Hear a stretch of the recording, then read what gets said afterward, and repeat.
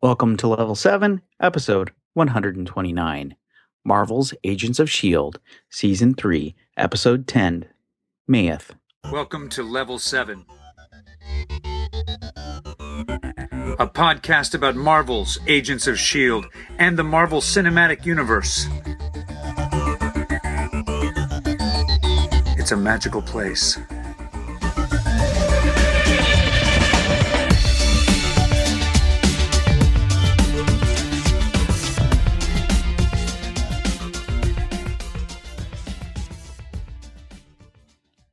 Ah, agents. Welcome to the winter finale. But at a time like this, Agent Daniel can't be alone. He also has to have with him. Hey, Daniel. It's me. It's me, Ben. I got a question for you, Daniel. Yeah, buddy, I'm going to talk in this kind of relaxed, calm voice. All right, well, give me your that's answer what I in that am, voice right? thing, because here's what I want to know. This ancient city with all the Hebrew stuff going on, is this like tied into our ancient history? Like, does it go that far back? Were they humanoid?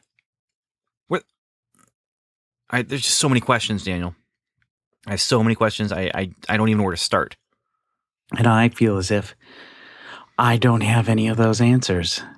And I'm going to remain calm and not tense. I think you probably need to stop talking like that because people are going to turn off the podcast. What? Come on. If I was to gonna talk like I really am, I'm a little... They're going to change the channel, and there aren't even channels here. I mean, it's just a podcast. They're listening to us on iTunes or whatever, and they're going to change the channel. I recommend podcasts about Gotham and Star Wars Rebels.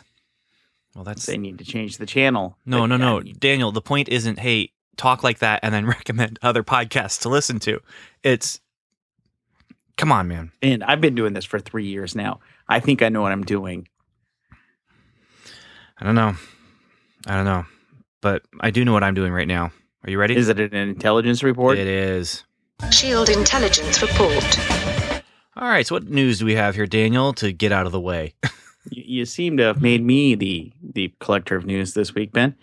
So just let me start with Thor Ragnarok gets a new screenwriter.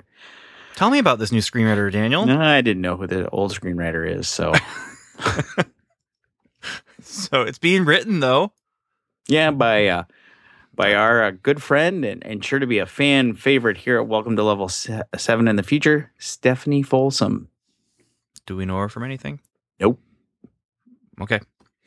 How about someone else we don't know? Well, do we not know? So this is the part of the show where Daniel gloats. Hey, all you people that said we weren't going to get Iron Fist. Well, they've made a hire over at Marvel. Take that. Ha! Gloating. Because we now have an executive producer. And Scott Buck. He's our showrunner. Anything in the past. Yeah, he's our showrunner and executive producer, Ben. Do we know anything about him? Yeah. He did a little thing called Dexter. Perhaps you've heard of it. Did he work on it, or was he like muckety muck? He watched it a few times, Ben. A higher up. It. Are you happy about that? I just don't know who this guy is. Did he create Dexter? Did he come in? He was the showrunner for Dexter for the last 4 seasons. Okay, all right. And executive producer. So they brought him in, and you may argue that season 1 and 2 was much better. You could argue that. I could argue that if I had ever seen anything beyond season 1. Oh, we should talk sometime. Yeah, I watched. Well, season 1's so good, so good about human connection. Yeah, it really is. Hey, you know what else is about human connection? Rome, which he also has written for. I didn't really see that. And 6 Feet Under. Didn't see that. Which just tells me that he's probably going to have an adult edgy tone. Oh, well, there's a switch up. And martial arts, perhaps. That would be a good thing to have in a show about a Marvel character that does martial arts. So is that our news? Are we done? We're done. Let's get out of here. Mission report. Oh man, I am not tense. Nope. There was a lot going on here. Going on here in this episode of Stargate. And really, you wanted to call it Stargate? Definitely. Ooh, I don't know. Yeah, there was a definite Stargate vibe. Was there a Stargate where they had like a ship Mm-hmm. Okay, because I never saw that. But maybe if there was a Stargate with a ship, maybe that I'd be willing to say. Because I'm going to just say this right now. May, she's flying the Starship Enterprise, buddy. Well, yeah, I mean, they had ships in Stargate, but they also had gates in Stargate, and they would go to these other worlds in Stargate, and they were like dressed up in their military uniforms in Stargate. And there Ben, I'm gonna be were honest. slugs that controlled people in Stargate. I'm somewhat familiar, glancing familiar with the MacGyver Stargate era.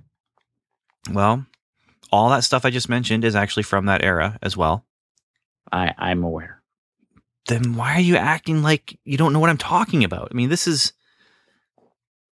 Because Stargate 101. as you talked about it, it all kind of came back to me. Yeah, well, I felt like I was getting a flashback to Stargate, which isn't a bad thing at all. But it was just kind of fun to have my new friends acting like they're on my show with my old friends. Your new friends been? I mean, it's been 3 years. Come on. Newer friends. Hmm. I mean, my old friends, they aren't doing anything anymore. I don't see them Don't anymore. get judgy. I'm not judgy. You're judgy. Are you trying to kill Mac in this episode? Because he's totally going to open the door for you. Man, I was afraid of that. I was getting really nervous about almost everyone. Well, I had posted you a message earlier where I saw on TV Guide they said someone would die. Yeah. And it happened just the way they said it would happen, which was that someone actually, was going they to do it to someone else. And it was a character turn that was not familiar. Mm-hmm. And it would change everything. So they actually were right, Ben. Oh, I mean, they were given the scoop on purpose to Absolutely. tease us what happened. But yeah, so we did bat back and forth ideas of who could have killed who. I guess I do have a little bit of a hero's hangover here. Sorry, my friend. Well, no, just because in Heroes we once killed somebody without killing them. So Yeah. I actually think Heroes did that like twice. Never really worked well. Yeah. Just saying. Well, but that show, I mean, it's still a good show, right? Oh, well. Yeah. I just wish they had the guts to kill people off permanently. You mean like having someone die with a spear through the heart and then launch a TV show with that guy? Absolutely. That kind of permanent loss? Yes. Yeah. Ben, perhaps you should tell us about this episode so that we can actually talk about it, since we I don't seem to be know. stalling. Well, I don't know if there's really a way to separate the conversation from the plot. I mean, we basically have a team of people on a planet and a team of people on Earth. And the team of people on Earth are trying to get to the gate, the Stargate, to allow the team of people on the planet to get out safely. And the team of people on the planet aren't really teamed up yet, but it's Fitz and Coulson. Those are our guys on the planet. Fitz is there with Ward. Ward is there with a team of military men from Hydra. And they are there to bring back this evil beast of the apocalypse. And so on the planet, let's just go with on the planet right now, Daniel. Is that a good place to start? On the planet. Yeah. As sung by the king, Elvis Presley. So they're on the planet here. And There's a civilization with 9 cities on the planet. Fitz finds the place where Simmons Will has been living for years, and he convinces Ward not to kill Will. Ward is very threatening and very angry and mean and not very nice to Fitz. But Fitz is also holding his own, verbally anyway, against Ward. They get Will. Will's going to lead them to where the portal will open for them. And so they begin their trek. They begin their journey.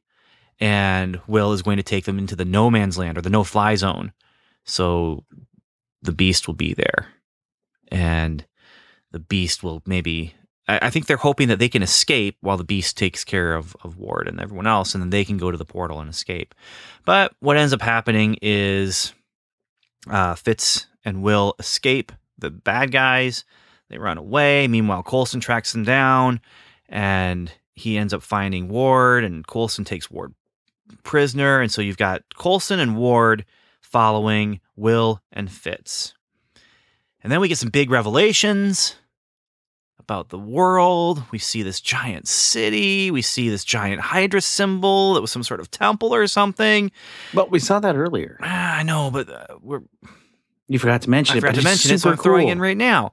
And so we get to where this is the bad stuff. I mean, Fitz is trying to ask, what's going on here? How many cities are there? And this guy knows everything. Will knows everything. Well, how should Will know everything? Because he's the evil death apocalypse monster. He's the one they came for. And Fitz fights him well. Meanwhile, Yeah, Coulson a and little Ward too are well. fighting. Well, we'll get to it. Well, Ward and Coulson are fighting also. And we end up with these kind of dual fights, and Fitz kills the monster. He thinks he does. With the gun, that doesn't work completely well. He shoots a flare into the guy's back, and the thing just burns. Just burns. Meanwhile, Ward and Coulson fight, and Coulson's able to get Ward down, and then crushes his chest with his robot hand. And there it is. Coulson kills Ward. And then And Ward's dead. the portal's open. Ward. Well, yes, but we'll talk more about that too, I'm sure. Then they go in through the portal and they escape. So that's that side of the conversation anyway. I don't know. What do you want to talk about? Or do you want to go through the plot of the other side? Let's go ahead and let's stick here for a while. I think it's a good idea. I really do think I'm with you on this. So let's just lot. go to the big thing. Will's dead. Will died. Yeah, he died when Gemma escaped. We did hear that shot go off. I think, do we make the assumption that when Will died, maybe he did kill the body of Malith the first time, and maybe the body was stolen after the fight. Will's body was taken after the fight because apparently Mayeth is true Hydra. Cut one head off, he chooses another. I mean, I don't know. I mean, we don't know anything about what this thing is. We don't know anything about how it operates. It seems to be some sort of slug that enters the body and takes control, possibly. I don't know. But that seems to be what's happening here. We have some sort of alien possession of the dead. which is why he continues to live, is he's taking bodies. Yeah. Which is, this is why we saw the dead astronaut in what I thought was like a weird vision or something like that, a maddening vision. Yeah, I mean, I don't know where they're going with this other than Ward is back. I mean, we have our post credit here. Ward's back. He's obviously got something funky going on with him. Maybe I shouldn't say Ward is back, but Brett Dalton is back. Yeah, I think it's safer to say Brett Dalton is back. I mean, what they've done structurally is determine a way to keep Brett on cast, but really kind of tie off this Ward storyline. The question, and I'll be honest, kind of needed to be tied off. Well, here's what I'm wondering. I mean, you have this whole thing where Ward finally has purpose, and that's an interesting character development in and of itself, that if they kept Ward and continued on as Ward is a part of bringing this thing, I think they could have gone in some cool stuff. But there's an interesting mirror image happening here. And we didn't talk about it as much as I wanted to last episode, where we were seeing kind of this mirror image of the way Coulson was doing things and the way Ward does things. But we have talked about it before, where Ward is copying Coulson and how he leads. And he's kind of that evil version of Coulson. He's calling people, or making people call him director and that kind of thing. Now, here is one more mirror image for Ward. He died. And he's back. Oh, boom. And so I do wonder if... But we have to remember that is no longer Ward. But we don't know that. we don't know how much of Ward is left because Will had, or the creature had, Will's memories. The creature was able to talk to Fitz about things that only Will could have known. Such as Gemma. Gemma must have really loved you. Or no wonder Gemma loved you. Gemma died. I mean, Will died when Gemma got out of here. Now, I guess you could argue, you could probably no prize it and say, well, he used the word Gemma first. You know what I mean? Or he's, those memories are stored, in the brain somehow, and he took control before the electrical impulses were completely gone. Or I don't know. And I kind of like that. But and again, this Ward clearly knows Malik. Yeah. I mean, he went to Malik. Yeah. So, I mean, he clearly knows that Malik is waiting for him. Malik is part of his agenda. I mean, it's not. There's something, and you could make the argument that, I guess, now that I'm interrupting my own thought, but you could make the argument, I guess, that he would know about Malik because of the conversation that Fitz and Ward were having around who they thought was Will. So the creature would have heard those things. But I think that we're going to find out there's more of Ward left than just a dead body that's been inhabited by an alien. I hope that's the case too. I don't mind this kind of storytelling or this kind of using this kind of trope here. The thing is, when you have a character and you just switch, you just take the body and you switch out the character. And so now he's something completely different. Which is what they've done. Which might be what they've done. I'm not willing to give that up yet, though. I think there's going to be something more of Ward in there, and that we're going to get some more of an arc for Ward where he becomes more in control, but with more power. Dude, he was dead. Daniel, his body was without breath for how long? Because how long can you live without breath, Daniel? Like 30 seconds. No. Much longer than that. No, it's clearly like 30 seconds. And there's brain damage and things that happen, but you can be dead as far as like your lungs and your heart stop. You can be dead for a while before you're completely gone, completely lost.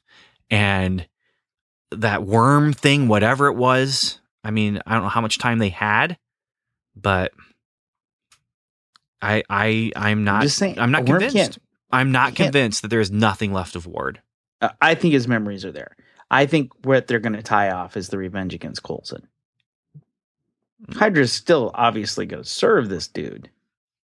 And he's still going to work with Hydra. But Grant Ward is gone. Well, let's go on record then, because I say he's not. I say that we are not done with Ward, and not just Brett Dalton. I'm not just talking about the body. I'm not just talking about the actor. I'm talking about the character of Grant Ward. We are not done with it. And I am convinced that we're done with his revenge arc. You said that he's gone. Are you not willing to say that now? Again, his memories. I convinced you? His memories are in there. Memories don't count. I'm talking about the guy. He's not going to be out for revenge in the same way Ward was. No, but that's because he has a new purpose. Yes, he does. No, I'm saying it right now. We are going to see the creature in control, but Ward is coming back. I'm calling it. I disagree. I'm calling it. And that's all I want you to say is you disagree. You say that I'm wrong, so that when I'm right, we can come back to this episode. Please. That's all I want. That's all I want. You'll forget. No, because when it happens, I'll remember. If it doesn't happen, I'll forget conveniently. Oh, seriously though, Brett Dalton, nice job tonight. He had crazy smiles. Yeah, the character's gone right now, but the stuff he was doing in this episode, it was a nice, I thought we were going on a nice change here to not just evil, but crazy evil with a purpose. Not just petty, motivations, but purposeful motivation. Yeah, and again, I think that they needed a way to tie that off. They needed a way to make it so that, just like you describe, it has purpose. And that's what they did. They killed him. He sees that temple. He's now there to rule the world. And he is ready. But see, here's the confusion, Daniel, and I want to keep you laser focused here on this. Oh, I use laser focus at work all the time. Are you talking about Ward, or are you talking about the creature? The creature. Yeah. See, because you can't say, well, Ward is going to take over the world now. The creature is. Right. In Ward's body. And I'm saying I'm gonna Ward call is him still Ward all along the for the time. ride. Now, I'm going to call him Ward all the time because that's the meat suit that he's wearing. So, yeah, I liked where they were going because they weren't just going to make him be this mustache twirling guy, but I wanted him dead. And I don't think we're getting that. A boy's got to work, buddy. It's true. And again, I thought, you remember that Joe Quesada video that they did with the little Lola toy? Mm-hmm. He acted as well tonight as he did in that. Because he was crazy. He was doing good crazy. Oh, so crazy. Now I think we're going to get intense, furious, angry, evil. And how much fun must Dalton be having with this? Well, I think he's going to have a lot of fun playing a Hydra god. I mean, that's really, we've got this ancient evil. Now, is it as powerful as they think? And we can have him on every week now. Oh, yeah. And it's going to be, I mean, this is our big bad. He crossed over. Like, we wondered what was going to happen. Well, he crossed over. He's there. Now, how many episodes are we getting this year? 22. Okay, so he's going to be dead in episode 5, 5 episodes into the next half. But because that's the intensity we run. But well, the slug will be dead. But then his body will still be alive from the slug bringing him back. And so when the slug is gone, Ward it was takes pretty clear that control eventually again. those bodies do die. Yeah, that was pretty cool. The slug really wasn't healing Will's leg injury. You know what I mean? Not well. Yeah. Now he's keeping him alive, but not. And sure, he could get it back up. He could control it, make that nervous system, get it going when he got shot like a dozen times. Well, but catching on fire, that was pretty much the end of Will's shell. Did you notice when he tripped and fell that first time before we knew what he was? Although I was starting to have some inkling of an idea that something else was going on there. He was also doing the shaking thing with his hands as Fitz was helping him up.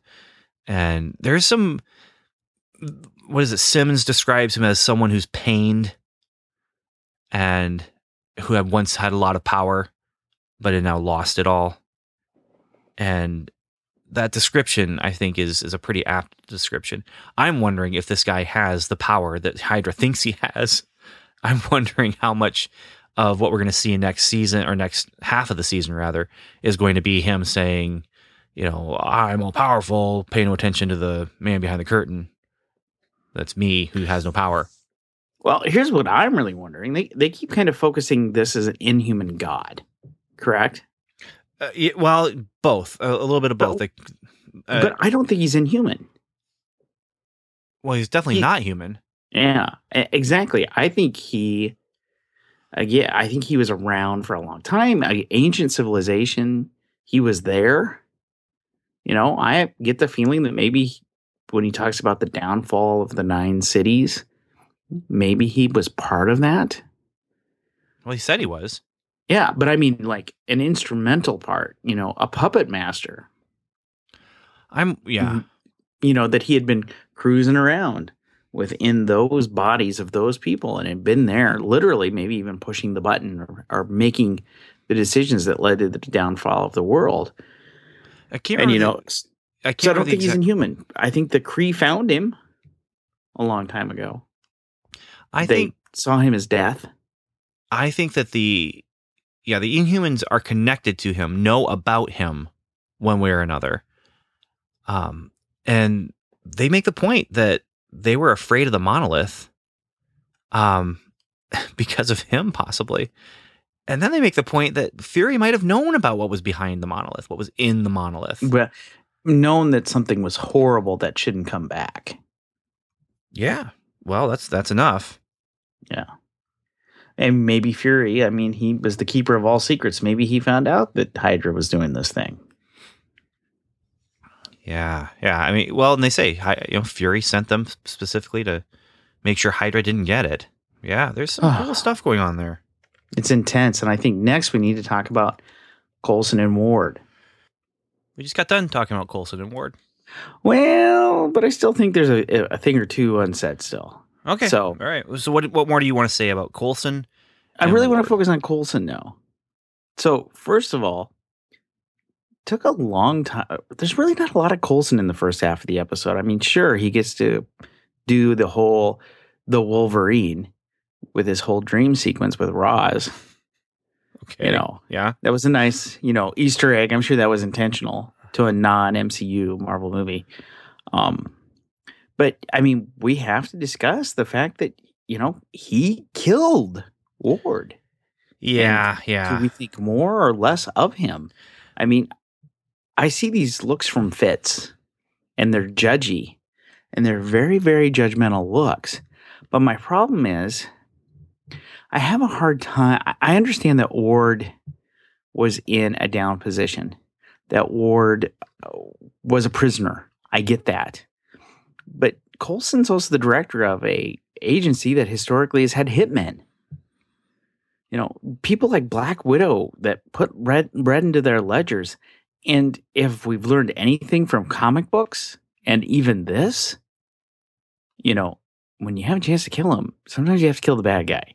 Because if you don't, they're going to come back. I mean, again, Jessica Jones, just saying. First episode of Jessica Jones, if you haven't seen it, they talk about the fact that she left Kilgrave at one time for dead, but didn't make sure the job was done. And Ward's been that threat to the people he loves, the people he's worried about. And he's hurt, and he did it out of anger. But at a certain point, and I really hate to say this, especially if you know me and my moral compass, at a certain point, it's hard for me not to feel like Coulson didn't have the authority. It's hard to think that Coulson didn't have the authority to do what he did. Yeah, I both mean, morally and within the hierarchy of S.H.I.E.L.D. Well, he definitely, as far as S.H.I.E.L.D. goes, had, the moral high ground, if you want to call it that, as far as S.H.I.E.L.D.'s mission statement. He'd already sent out someone to kill him. Yeah. The question is, what is his motivation? Coulson killed Ward not because of what Ward could do in the future, but because of something specific that Ward did do in the past. Are you judging him? Because maybe he did. Maybe he did think about the future. We know that Coulson is interested in comic books and heroes. Maybe he knew. Maybe he's seen every James Bond movie and knew unless you killed that henchman, he was coming back. Yeah, or, it's the Batman Joker thing. Batman chooses not to kill Joker. And every time Joker gets out of prison, he takes more lives. Did he need to kill Garrett in season 1? It's the exact same thing. It's not the exact same thing, but it's super similar. I mean, this was personal. This was face to face. That makes it more, more personal. Personal. Yeah, I guess that's the word. I mean, he's literally leaning on him, crushing him. Yeah, and And to go back to your point, if I was to help defend you, I would point out that Maeth brings back the hand. Yeah, just saying. And why would he bring that hand back? Because he's angry. Because someone just did something to him. That's because his skin suit's ribs are not fully working right. Yeah, that's just got to not feel well. You just, you finally get into a new body and, you're like, sure, yes, the legs work. It's freshly dead, but its whole torso is just kind of caved in the center there. And yeah, that's a problem when you take over a dead body and bring it back to life, reanimate it. and expect it to be able to do the things you need it to do to take over the world. It's so true. So true. This changes Coulson because of the intentionality behind what he did. It changes him. He's when he's second guessing himself. I mean, Fitz is wondering what's going on, but Coulson, he's also got to be asking some questions of himself now too. But it's not that he's never killed anyone. Killer. Yeah, no, he's not the irredeemable Ward who killed people indiscriminately. Right, but again, mirror imaging. This is causing us to ask a lot of the same questions. What does Ward need to do now to be redeemed? Or does he need to be redeemed? That ship has sailed. He is death incarnate. Not Ward. I mean Coulson.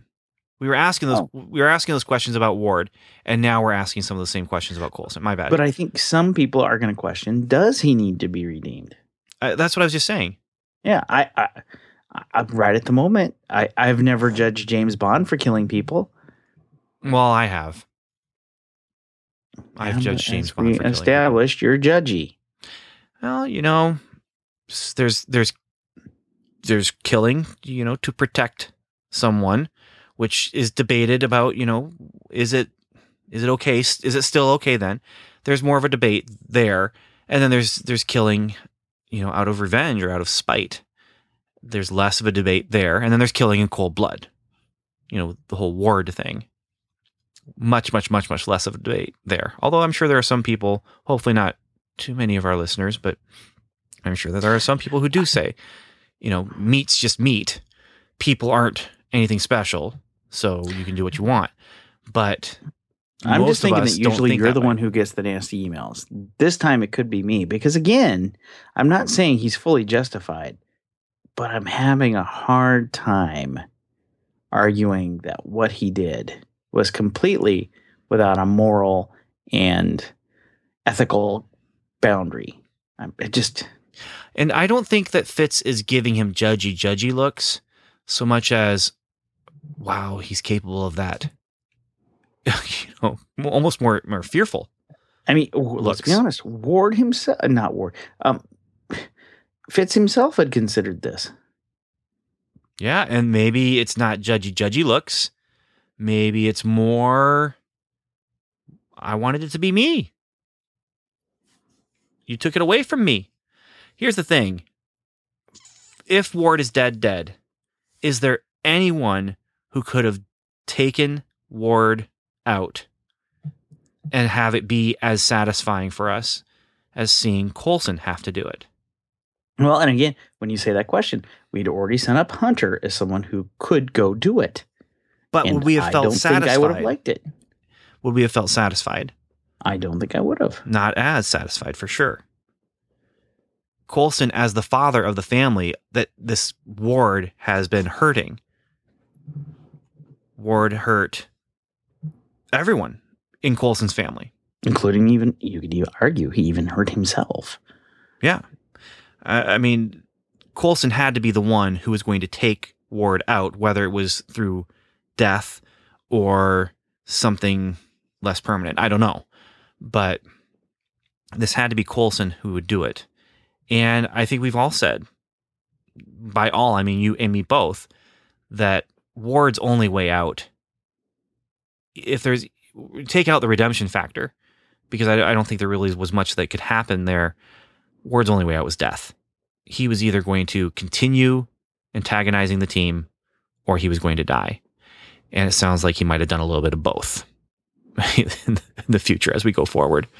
He died, and he's going to continue antagonizing the team, or at least his face is.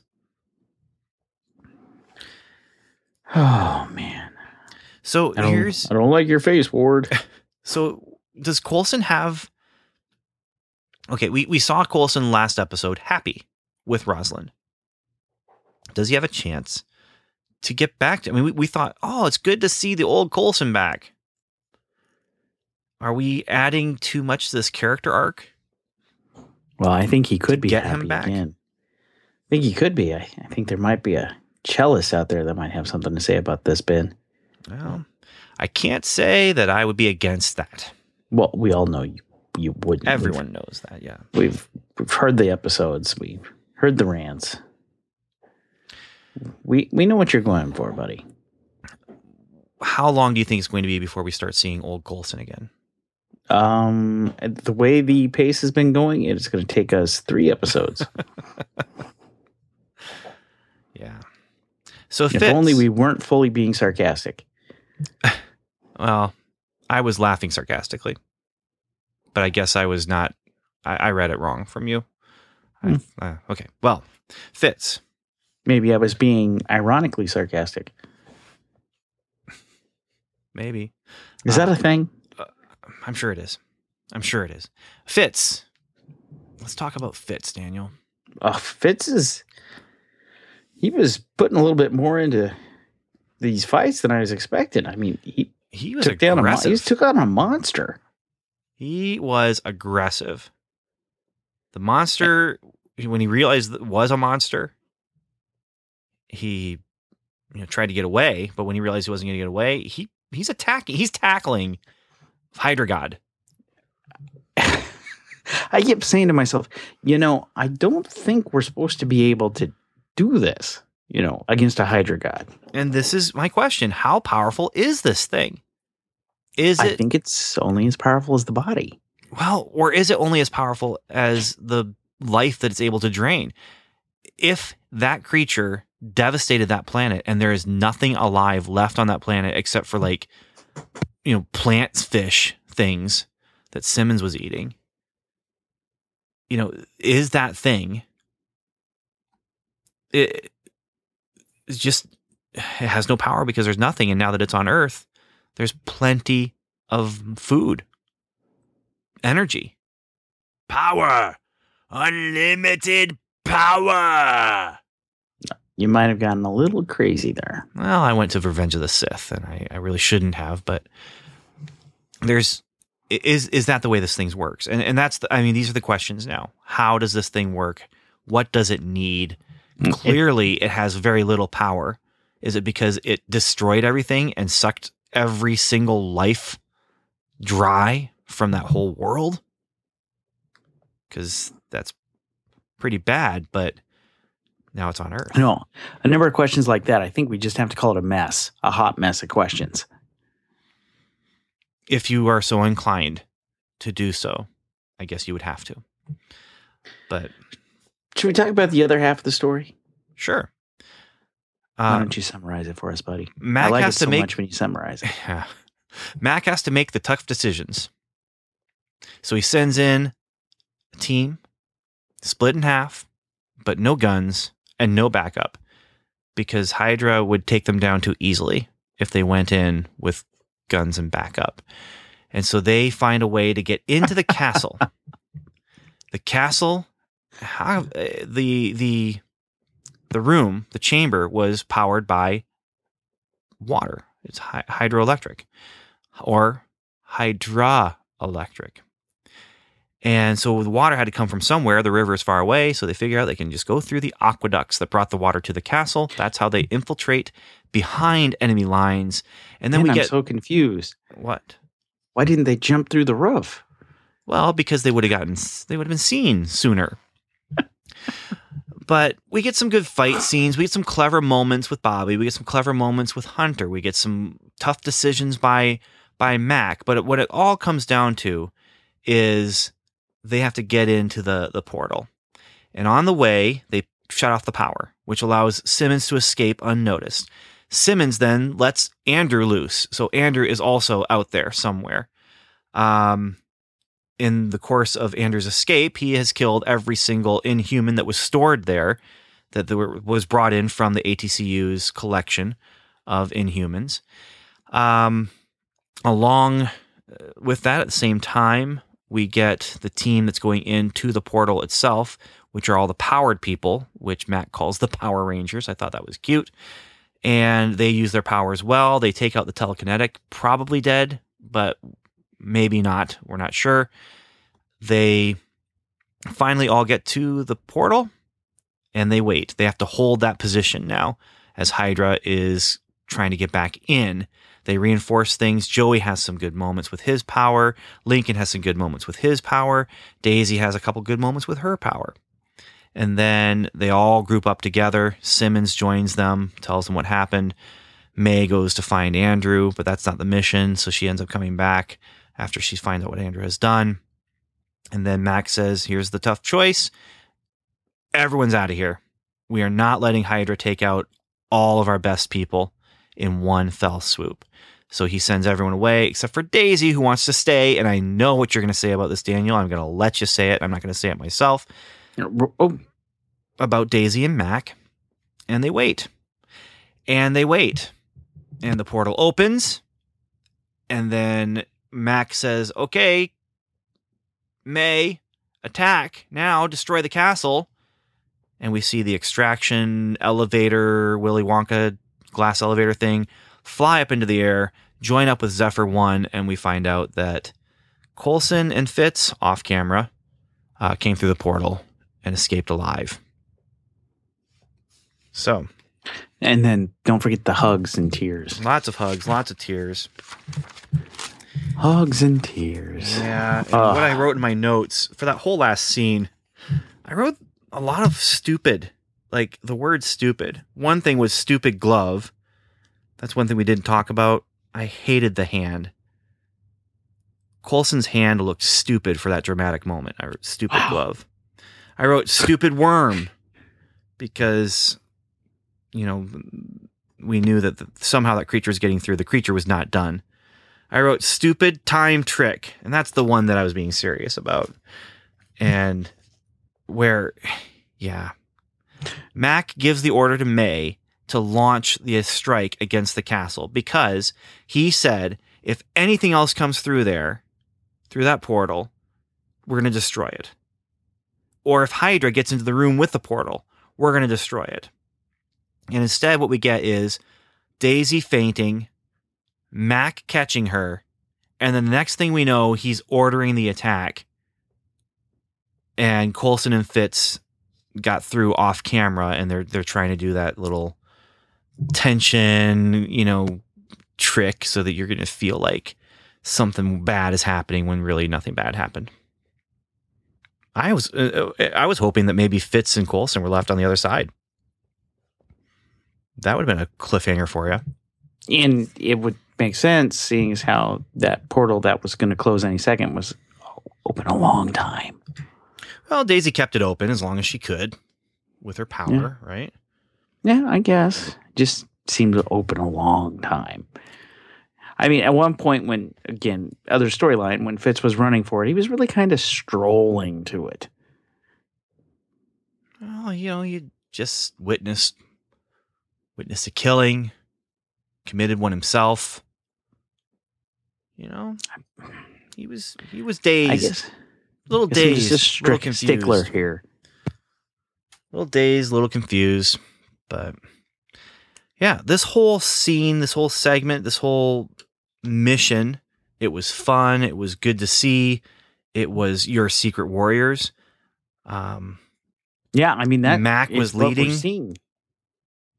You know, when you say Secret Warriors, I mean, really, we get a moment where every Secret Warrior gets to show off.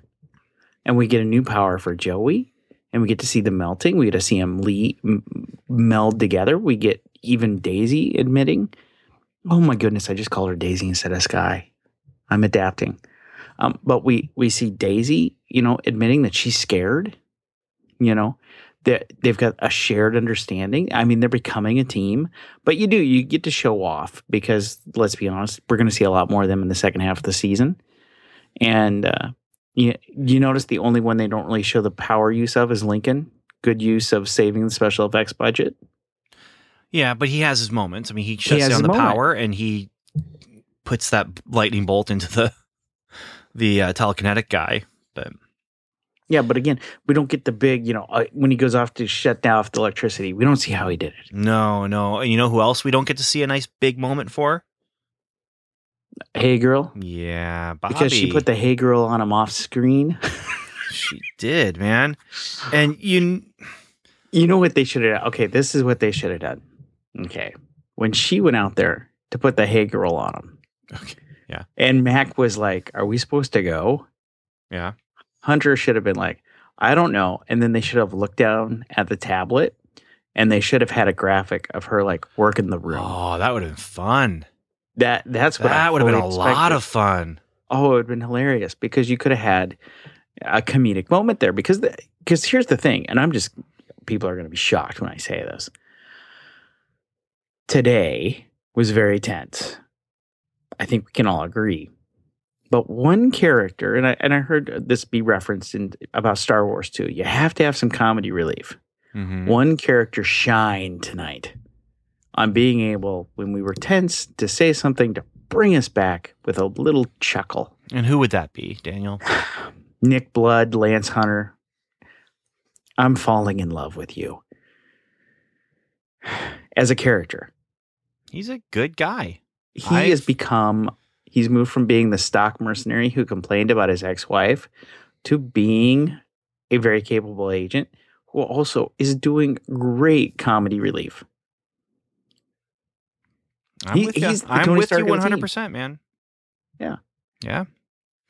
I'm glad he's there. We have a good team. I'm Well, not. of course he's got I'm a- not so sure about Joey yet, and Lincoln's gonna have to prove himself here. But But we already know what Lincoln's purpose is with tropes. You know, he's a romantic interest / the reluctant warrior. You know, Joey, his trope is, to be the new guy. not just the Newly new guy, introduced to but this world. the guy who's not sure about his own power, not sure about his own capabilities, not sure about how much he actually belongs there. Yeah. You and I have talked about comic books before, that I'm convinced that comic book companies are fixated on figuring out which number ones they can bring out every month. Because when you look at sales, number ones always sell more than anything else. So if you've got a run of 12 issues, you're almost guaranteed the number one's always going to sell more. I even bought a number one today of a comic that I have zero intentions of buying a number two of. Could it be that we get to the second half of the season, which will serve as a number one, a new jumping on point? Could Joey be a new in character for people who haven't watched the show before? He could be the Sky of season 2.5 or whatever. It definitely wouldn't be as much focus as we got with Sky. But the thing is it gives us a set of eyes that are fresh to this world, who is scared of this world, who's learning how to function in this world. I mean, I loved his whole interaction with Hunter about, what's even our mission? And Hunter trying to explain it to him. And we're hearing Hunter say these things about, and then the plan turns to rubbish. And we're like, oh yeah, it always turns to rubbish. But that's new for Joey. Well, and Joey's asking, okay, so are we going up against Inhumans? Are we going up against Hydra? And those are all the questions we've been asking about this season. Like, what is the end run? What is the enemy? Yeah, I really enjoyed Joey. I enjoyed his enthusiasm when he found out that he's quote unquote bulletproof. He was enthusiastic and giddy about it. Well, also, maybe adrenaline had a little bit to do with that, in that there were bullets that were flying toward him as he was throwing himself in Daisy's way. I mean, he is shielding Daisy from these bullets with his body, not knowing what would happen, and then being pretty excited that he lived through it. I'm just saying right now, listener, if you wouldn't have been a little giddy and excited when you found out that your power allowed you to be somewhat bulletproof, if you would be excited about that, I want you to raise your hand right now, wherever you're at. Put another hand on, keep one hand on the wheel. Yes, your coworker's looking at you like you're odd. Yes, they think you're a weird looking jogger. It's true. But we all would be enthusiastic about that. Also, adrenaline from just thinking you're going to die, and then, the bullets don't hurt you. There you go again, sciencing it up. Just saying, Daniel. Just saying. There's definitely a reason for him to be excited. And it's not necessarily this bulletproof thing. He's got a lot to sort through when he's done with this whole situation. He's got a lot to sort through. Let's see. Who should we talk about here then? We've talked about Bobby and Lance. How about Simmons?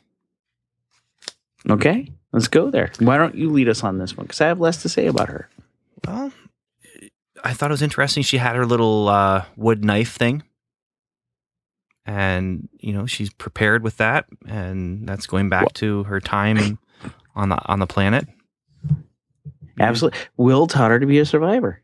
Used it to cut the plastic shackles that she was in. And then had the opportunity to escape. But then she meets up with Andrew. And she has to choose. Does she trust her instinct to hate Inhumans? Or does she trust her instinct to survive and let Andrew free? Let him out so he can kill people and save her. And if you're going to judge someone, are we really going to judge Ward for Coulson for killing Ward? Why aren't we judging Simmons for the fact that she released an Inhuman killer into a den of Inhumans who were incapacitated and unable to protect themselves? Yeah, although I don't know if I didn't predict that. Did you predict that? She wouldn't have predicted that. He seemed so sincere. He really did. Well, I expected him to, at worst, he'd run away. And then at best, he'd join the team and help them. And die something. But I did not expect this.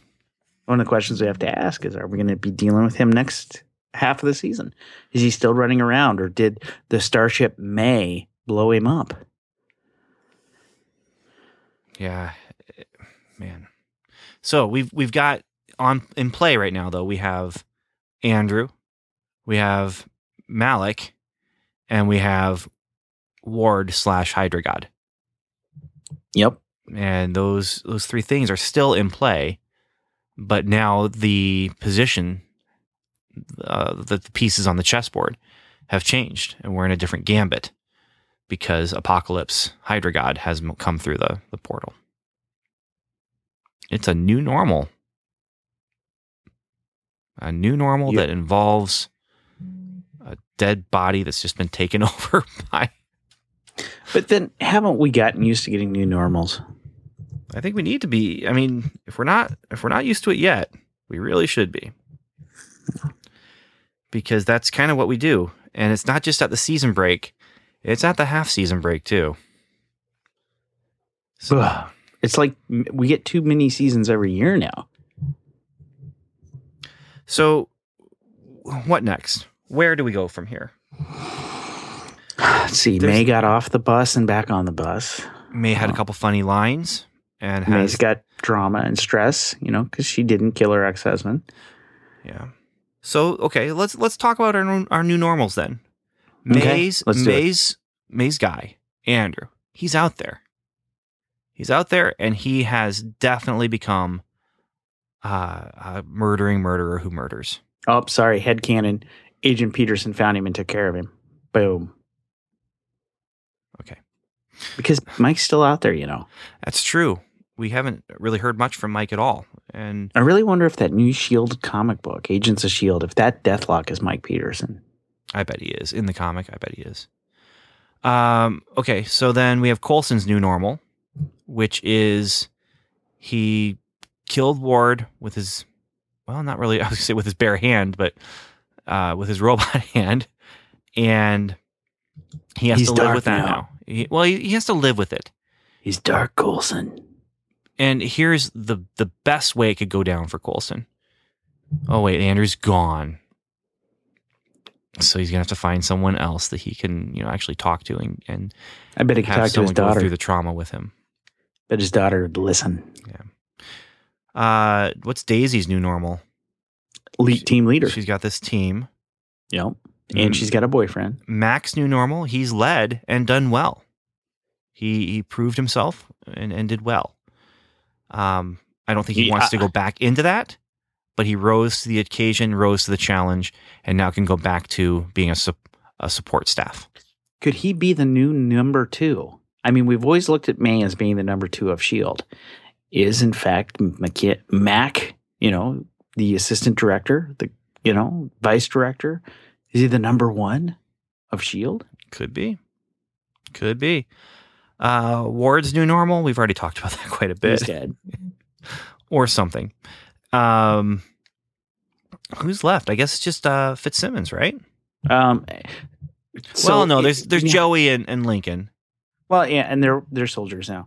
But I mean, Fitzsimmons, I mean, we do have to question, will they be able to move on? I mean, is the universe still out to get them? Because this doesn't really seem like a good time to date.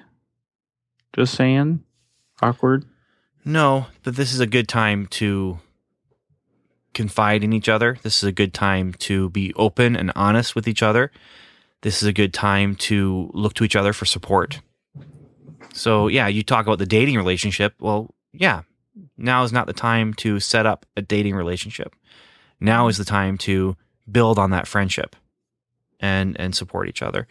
And I would say for Coulson, he also needs to find someone that he can confide in and speak to and really look for someone who can counsel him and give him the support that he needs, but also give him the tools that he needs to get through the trauma that he's gone through. Especially since Ward killed Roz, but Ward also was a friend and he trusted him. I think we all want to see that happen.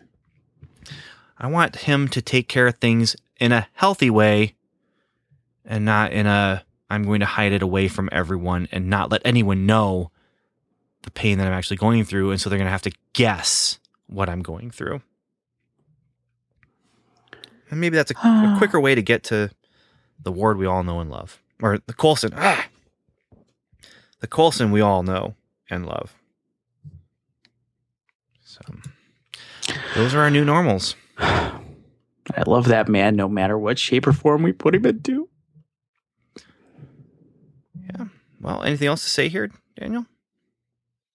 I'm just wondering if perhaps the most accurate tweet I've seen all night is the alien in Ward's body is a murdering murder or murders. I think that is true words that have just been spoken. Good job, Jedi Ray J. Also explains the whole why I'm hearing so much vibration going on over on your side of the microphone. We've been getting a lot of tweets tonight. Yeah. We got active folks who want to talk about this. Well, there's a lot to talk about. There is a lot to talk about. Is there anything more you want to talk about now? I mean, I'm done. Okay. There's a lot to talk about, but not now. Whew. We made it halfway through. Now we just have 2.5 more seasons to go. Yeah. This is the halfway point for a 5-season series. And it's all done. So, hey, we didn't talk about the new normal for Lance and Bobby.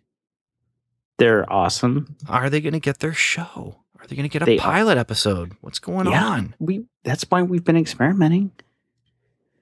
Guess we're going to have to keep waiting, but yeah. And again, we have to see questions answered. I mean, again, a lot of messages coming tonight, and I got a message from an agent that's unclear about, is the worm snake thing what Hydra wanted? Please explain. We've got to explore. Science is out there. Yeah, it would be interesting if that thing wasn't actually the Hydra god that they've been looking for. Oh, you're not the Hydra god. You're the AIM god. Oh, you're the worm. Yeah, we don't do worms here. Sorry. Okay, yeah, we were wanting like super powerful evil demon thing, not just a mind controlling worm. But yeah, okay, well, back to that. That city that we saw didn't really look like a city of worms. No, it didn't. And Hydra, maybe Hydra, the symbol could end up being based on what that slug thing actually looks like. Because maybe that was just a tentacle.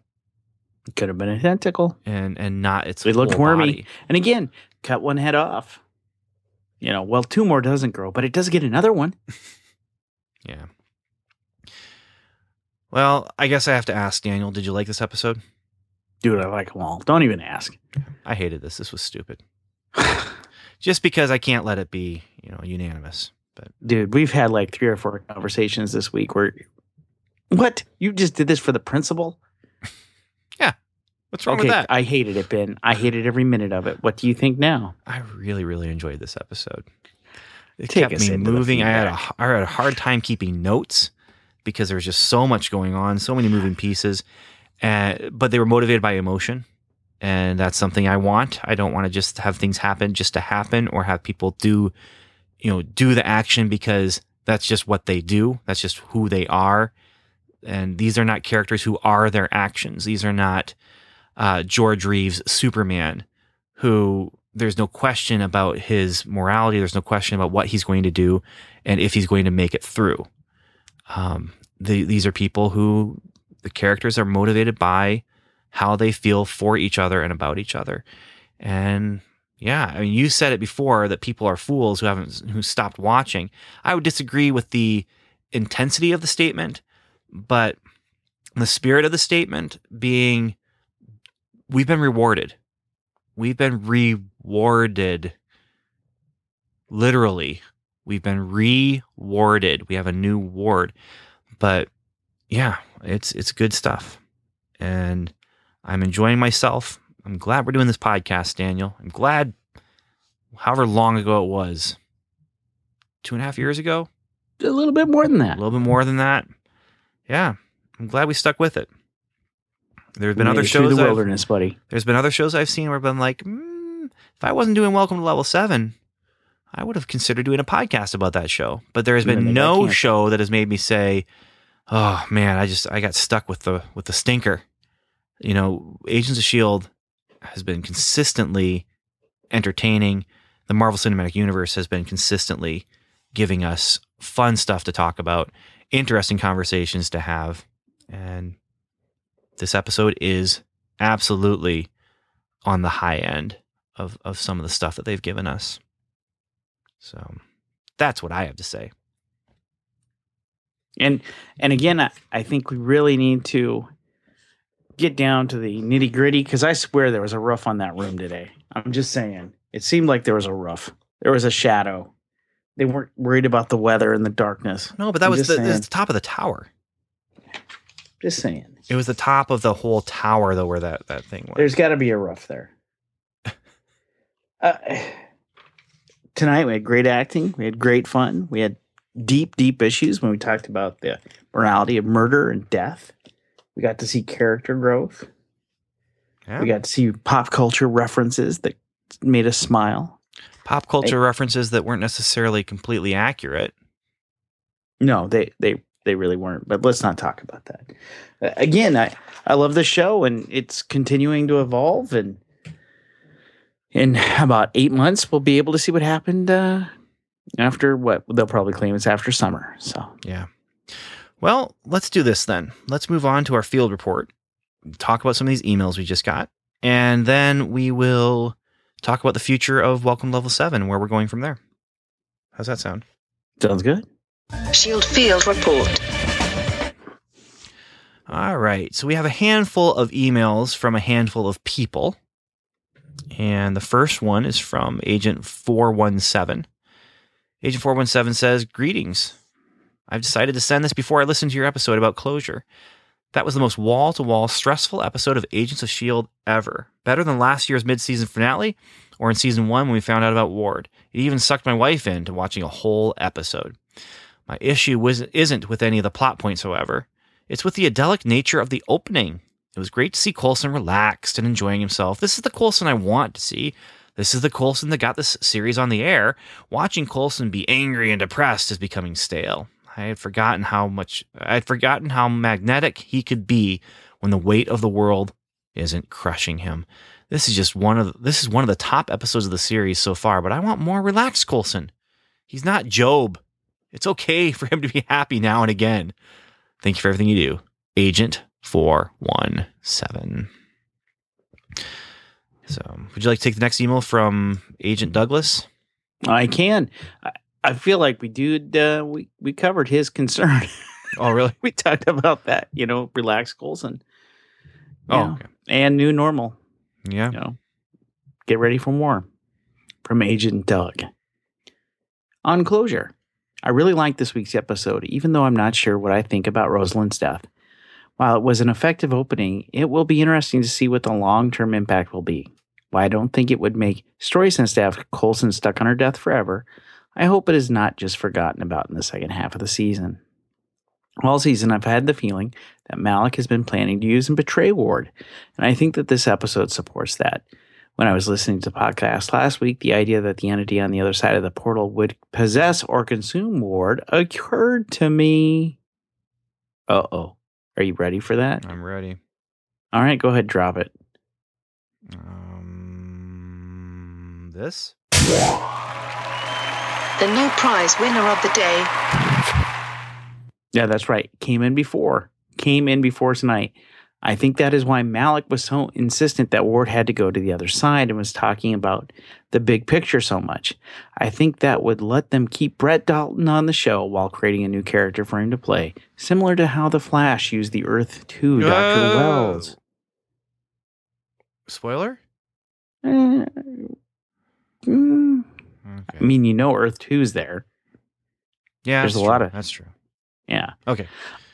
This came in on last Thursday. Yeah. So. I'm just saying. I think that when Thomas was talking about how Ward feels too much, what was meant was Ward can't deal with the consequences of his actions, so he externalizes his actions. Ward almost never accepts responsibility for actions. Instead of talking about how people made him do it, I think that this could be a coping mechanism for guilt and maybe even self-loathing he feels. The Ward that Thomas knew before the well incident could have been much more emotionally open, but after that happened was unable to live with what he had started to explain. What happened to himself is the work of others, and gave up his sense of agency. His interactions with Garrett and Hydra might have fed this. It doesn't excuse anything Ward did, but it does make sense. I don't think Fitz is planning on coming back from the planet. I think he is going to do something to try to keep Ward and the entity on their side while seeing if he can rescue Will. I think based off how he talks about Will, that he convinced himself that Will would be better for Simmons. Also, he might be using this as a way to cut himself out of the love triangle, once again, under the impression that it would help Simmons. Great podcast. Can't wait until next week. Agent Doug, I stand impressed. Yeah. Yeah, I mean, not everything in the email was 100%, but predicting something that I would not have predicted. And then being correct. Nice job. Nice job. I got someone else who was predicting some things. This is from Agent Allen, and his email subject is Ward, Fitz, and Coulson tropes and cliches looming, but in a good way. Dear podcasters who podcast, Agent Allen here, reporting in from the frozen land north of Agent Daniel. Please forgive the length of this feedback. I don't feel obligated to use all or any of it in the field report. 2 weeks ago, I was going to send in a lengthy, unwarranted defense of Ward on one small point and one point only, your statement that he had just brought down, i.e. killed, an airliner full of innocent civilians. I was going to point out, through numerous links to interweb articles, Wikipedia, etc., that even explosive decompression does not necessarily result in the catastrophic loss of the plane. See Aloha Airlines 1988, only a flight attendant was sucked out of the airplane. The pilots quickly descended to warmer, breathable atmosphere and landed the plane 13 minutes later. That was a terrifying, terrifying TV movie, by the way. This has been poking in here. Connie Selica played one of the hostesses, and yeah. Anyway, back to Agent Allen. I was also going to point out an unrelated but obvious flaw that Ward couldn't have even managed to open the cabin door in flight, as all cabin doors are open inward first before opening. And at 8 pounds per square inch cabin pressure, a standard door has 1,100 pounds of force holding it shut while in flight. Not even Ward had the skills to accomplish that with his arm behind his back, no less. And then I was going to point out that Ward actually got on the intercom and instructed the passengers to strap in, describing in detail what was about to happen. A truly hardcore move, but one that was designed to save lives, not end them. I was going to point all that out, but alas, I ended up missing the deadline before last week's episode. Then I watched Ward shoot Rosalind in the neck. I looked at my wife and said a very uncharacteristically bad word. Forget even the smallest defense of the tiniest part of Ward's character. Simply put, Grant Ward must die. In fact, his death is the only possible scenario in which a redemption arc will be possible, hence the looming trope and cliche. Ward is, despite the show's excellent portrayal of his horrible, unrepentant character, still an extremely popular character. He is the villain, no matter how far he ventures into darkness. The audience is somehow pulling for and hoping for a redemption or at least a proper send-off. Think Walter White. Therefore, Ward's eventual comeuppance/finale will end in one of two ways.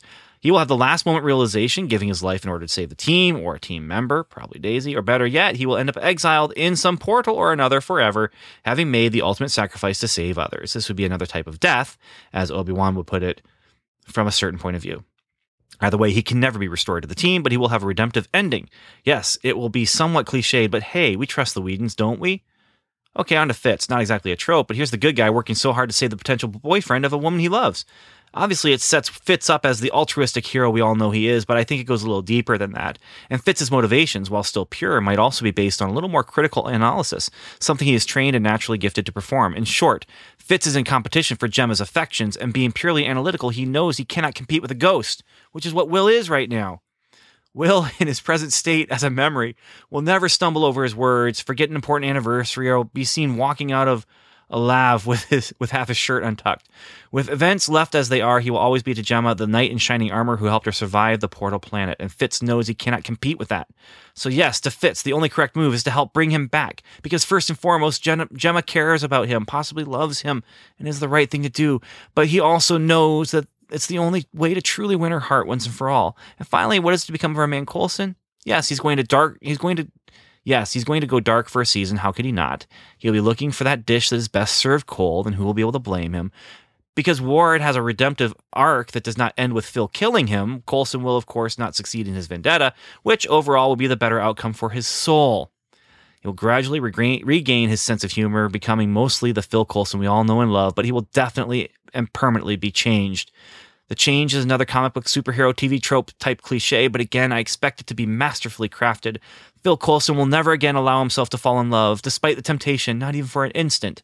The risk to the ones he loves, he realizes, is too great. He'll become the heroic but tragic figure who lives a solitary life, never allowing another relationship that would end in tragedy. A selfless, honorable choice from a selfless, honorable man. Thanks for the awesome podcast, guys. Agent Allen, out. And there's some super good points in there. Yep, there are.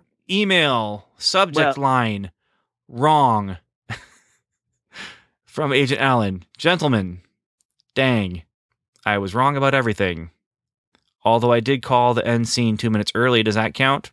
Agent Allen out. Well, did he get everything wrong? Well, no, not everything. And the thing is, what I found interesting about this, even the stuff that was wrong, is that it kind of calls into, account, these things that have to happen. Grant Ward must die, but he's expecting a redemptive death. And Fitz has to compete with a ghost. Well, now he is literally competing with a ghost, a dead man. Will is dead. Will is dead, and there will only be questions now of what could have happened. Could we have done more? Should we have done more? But he's a ghost who will never, ever, ever come back now. No. And there's no opportunity for him to compete against Will because he's competing with now what ifs and what could have been. And then Coulson, I like what he says here. It says where was that? Because Ward has a redemption arc that does not end with Phil killing him, Coulson will, of course, not succeed in his vendetta, which overall will be the better outcome for his soul. And that is what's at stake for Coulson now. Used to be what's at stake, the answers that he wanted to the questions that he had. But now, what's at stake? His soul. His very soul. His very soul. He'll become the heroic but tragic figure who lives a solitary life. A selfless, honorable choice from a selfless, honorable man. I think Coulson's going to be questioning that selflessness himself now. So, yeah. Good. Great email, even though, a lot of the predictions were wrong. We're not going to give an anti-no prize. No, because the no price kind of already is an anti. And when you multiply a negative times a negative, you just get more negative. Yeah, that'd be weird.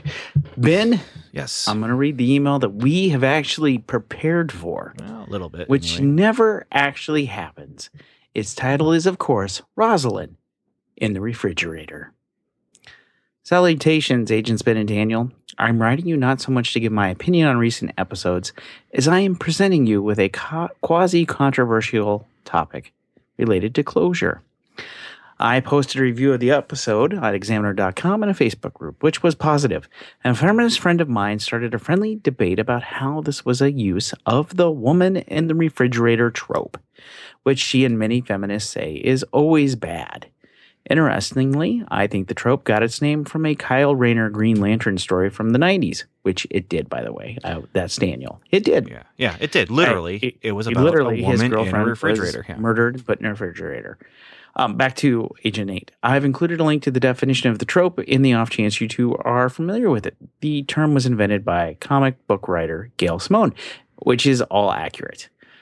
My friend argued that Roz existed solely to be killed as motivation to compel Coulson. She went on to say Coulson was acting out of character the entire time he was with her, making the sorts of stupid mistakes he normally wouldn't. Roz, to her, wasn't allowed to become her own full-fledged character. She expected better from Joss Whedon. Given that I agree with you two and thought it was good, I wondered what you thought of the idea. I look forward to hearing it. Keep up the good work, agents. Now, can I just say real quick, we have no evidence that Joss is really even touching the show anymore. Yeah, correct? I don't think Joss is near this show anymore. I think he's as far away from Marvel as he can get. I mean, Jed and Marissa are all over it. Yeah.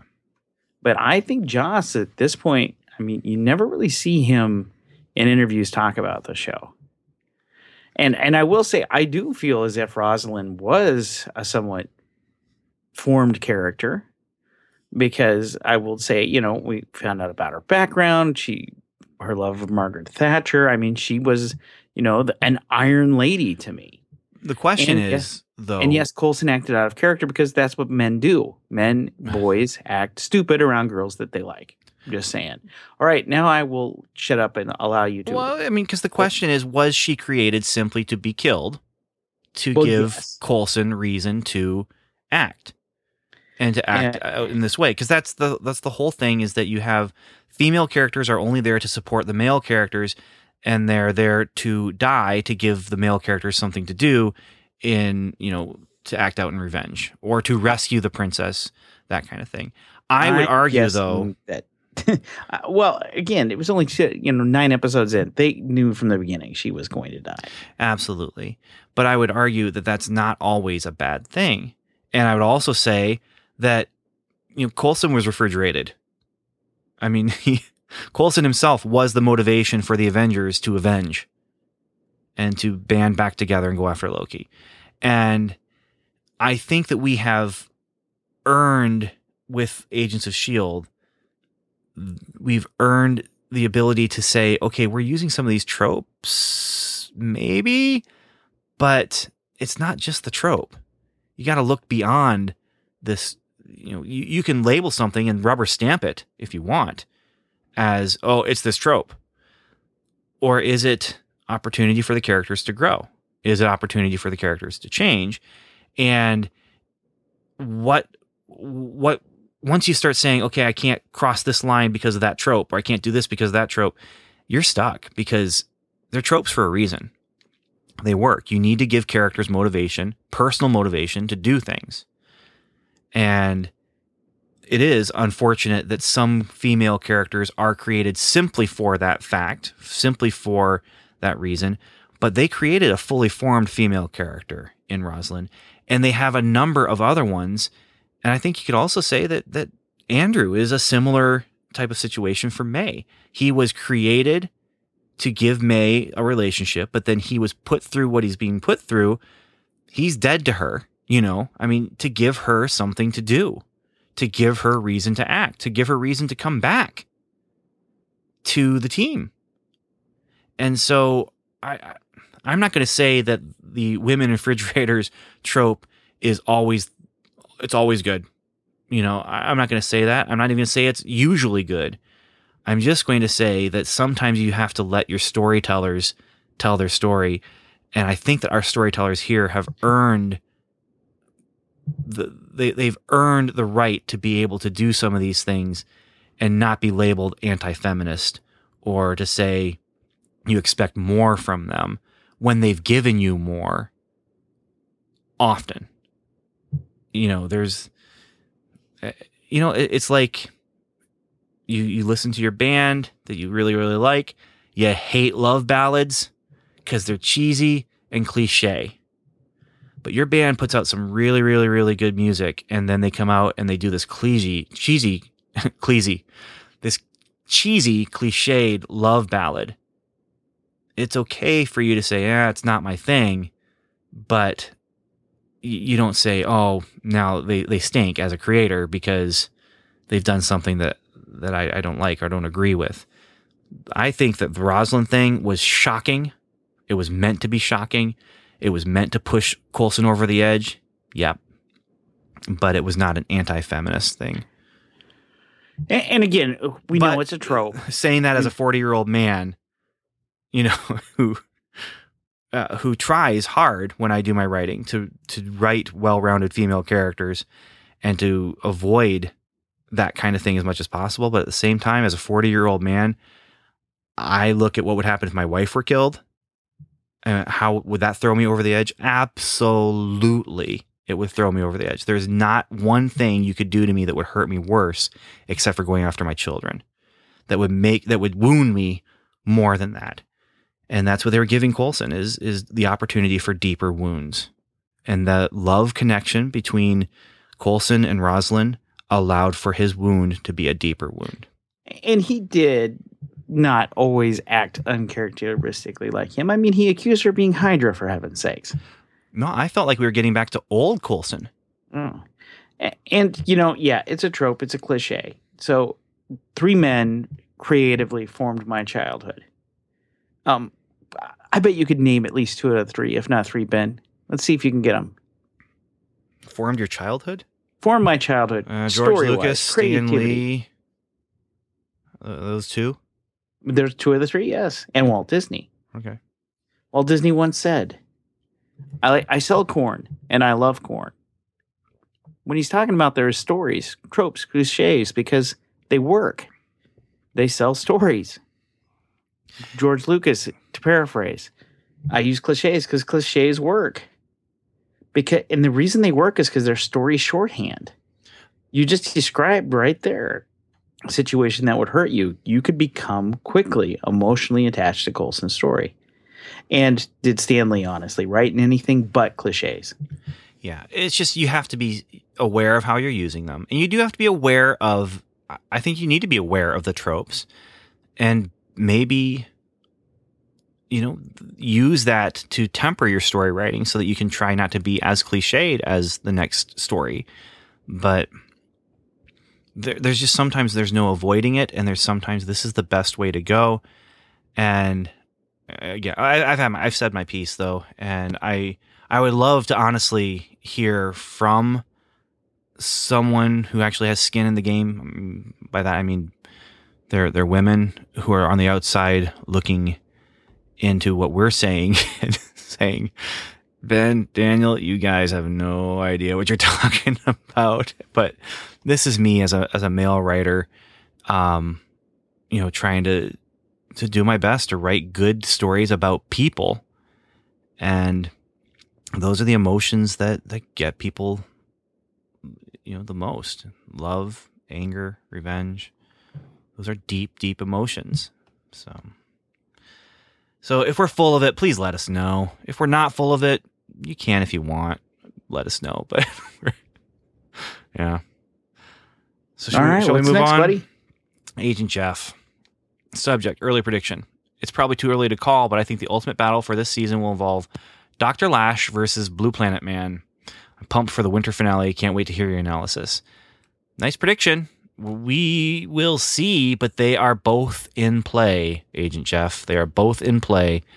I think you're onto something. We have one more. It's a long one. You want me to read it? Oh, I'd love you to. All right. This is from Agent Kurt. Subject, closure. Howdy, beautiful Ben and Dandy Daniel. Agent Kurt here to once again talk about some Agents of S.H.I.E.L.D. This is another long message, but hopefully you will endure. Well, closure was certainly an episode and a half. So much hate, suffering, and death in this episode. And I loved it. The first 7 minutes was full of tension, drama, and action, and what followed only got more interesting. And while the episode wasn't perfect, there was so much to love. First, let's talk about Ward. He's irredeemable now. He killed Rosalind right in front of Coulson just to hurt him and get his attention. That allowed Simmons to get tortured. And after all these years separated from his younger brother, he was still trying to justify his twisted actions. The man is evil, relentless, and his thirst for vengeance against Coulson and S.H.I.E.L.D. has never been stronger, to the point where he dismissed Gideon Malik's larger plans for Hydra just to settle a score. I hope Ward does get killed, because after all this, there's no way he could be kept alive. I also felt like there was some similarities to be made between Ward and Kilgrave. Avoiding spoilers from Jessica Jones, for those who have seen the show, I think can agree that there were certain things that felt familiar in terms of their charisma, charm, and knack for doing horrible things, their twisted point of view, and how their actions have affected others in ways that can be felt long after they've gone. And then there's Coulson. He had a pretty hectic time. First, him and Rosalind are reconnecting over dinner, only for her to be killed, and when Ward lets Coulson know that he did it, man, the hunt is on. After Coulson fought his way out of Rosalind's apartment and got extracted by Mac, he acquired Bobby and Hunter to go on a secret mission to take out Ward. Coulson was so aggressive in this episode, whether he was fighting Ward's men, throwing phones, choking Hunter, capturing Ward's younger brother Thomas for insurance, or jumping out of a plane into the portal into the alien planet, he was totally driven and operated on terms that the regular Coulson wouldn't have. I also love the conversations Coulson had with the original team members about Ward, trying to gain intel on his previous interactions just to see if it would provide useful information for Coulson now. Whether it was Daisy describing how she could understand Ward because of his history, or Fitz saying he just used to stare at him, a lot of these accounts were nice throwbacks to Season 1, but also illustrated how creepy and troubled Ward really was. In addition to that, I really liked Malik in this episode. He's really started to step up this villain role. He made orders and has control of everyone except Ward.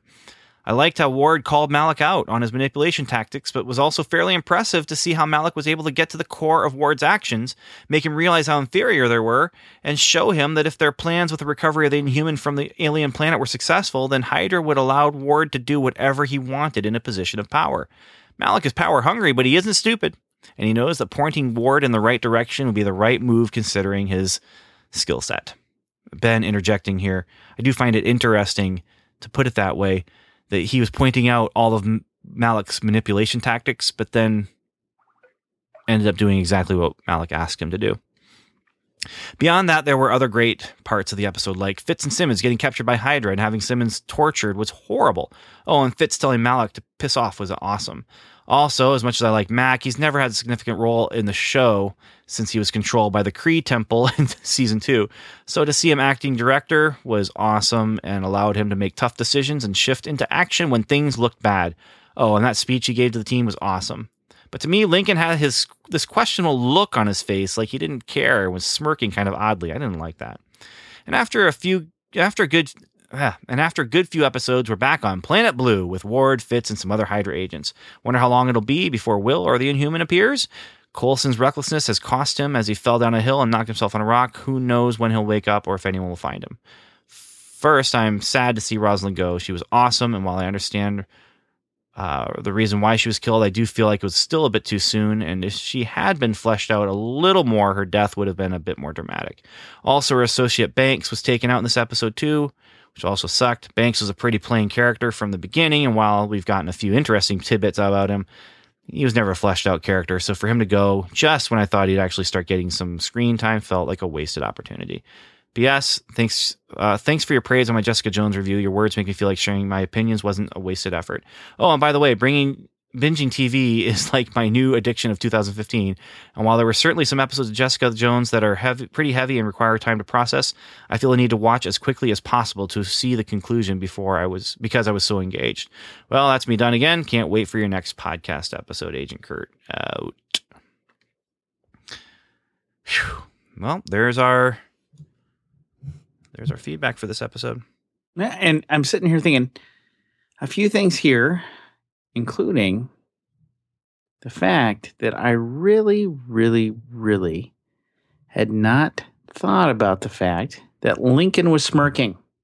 I didn't notice it. In this episode, they made it clear Daisy's the partner. So could part of our new normal be Lincoln? No. Be Mac resenting Lincoln because he doesn't think he's a good enough guy because we know he's got that darkness to be dating his partner? Could be. That kiss was gross at the end, by the way, because her nose was bleeding. He totally kissed her while it was like bleeding still on the. It was yuck. I'll just say this right now. I have bloody nose problems. My wife has never kissed me while I was bleeding. Yeah. No. And again, with Jessica Jones, that review is fantastic by Agent Kurt because it really gives you an idea of the tone. And as someone without any spoilers. And we've had a lot of people joke, it's too bad you guys don't have anything to talk about for a while. And that's what we're talking about next. Correct, Ben? Yep. That's our next step. Our next step is Jessica Jones. That'll carry us through December into January. And there may be some overlap with Jessica Jones and Agent Carter in January. The plan is to be done with Jessica Jones before Agents of S.H.I.E.L.D. starts up again, but we just don't know how. Yes, before Agent starts. From this point out, our recording schedule is going to be sporadic, but our release schedule should be fairly even. There'll be 1 or 2 episodes posted a week. So still, we're going to try and get ahead of things and see how that works. But yeah. And expect some new things in Jessica Jones in those episodes. Oh, I'm really hoping for a sounder like the extra, read all about it. You never know, Daniel. I really love that one. It is my favorite. So bring it back, man. Bring it back. Yeah, the other thing, Daniel, that's happening between now and then is the new Star Wars movie. You seen some of the trailers for that? Yeah, I'm pro. Yeah. I noticed them tonight even. Yeah, lots of them. And I would see these trailers and I'd see the people on a desert planet.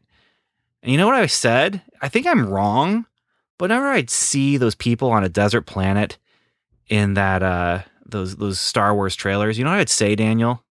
Tell me. I'd say, Tatooine.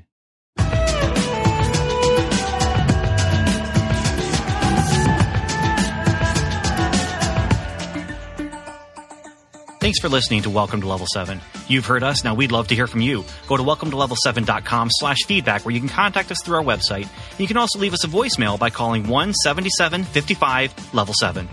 You can also join the lively conversation going on at facebook.com/welcome to level 7 or connect with us on Twitter where we're Level 7 Pod. And remember, the 7 is spelled out. Our theme music is The Light Fantastic by J.S. Earls, and you can find that at transplant.bandcamp.com. Welcome to Level 7 is a proud member of the Noodle Mix Network. Find more of our award-winning and award-nominated podcasts to make you think, laugh, and succeed at noodle.mx. Learn how to podcast, get productive in your personal and professional life, theorize over TV shows, laugh with our clean comedy, delve into science fiction and philosophy, learn critical thinking from movie reviews, and more at noodle.mx. Once again, thanks for listening, and remember, welcome to Level 7. It's not just a podcast. It's a magical place. Tatooine has 2 suns. Yeah, that I get it. I get why it doesn't work. But, he's a pop culture guy. Yeah, so he should get it. He should know. You think he already has his tickets for The Force Awakens? Probably. I do have some tickets to Force Awakens. So do I. I haven't paid for them. Here's the bad news, though. You want the good news, bad news? Yeah, sure. Which one you went first? I don't care. Just give me something. Good news. IMAX. Big screen. Bad news? December 26th. Wow. Yeah, that's not going to stand. That's unfortunate. Yeah, you want to talk about Heroes Reborn?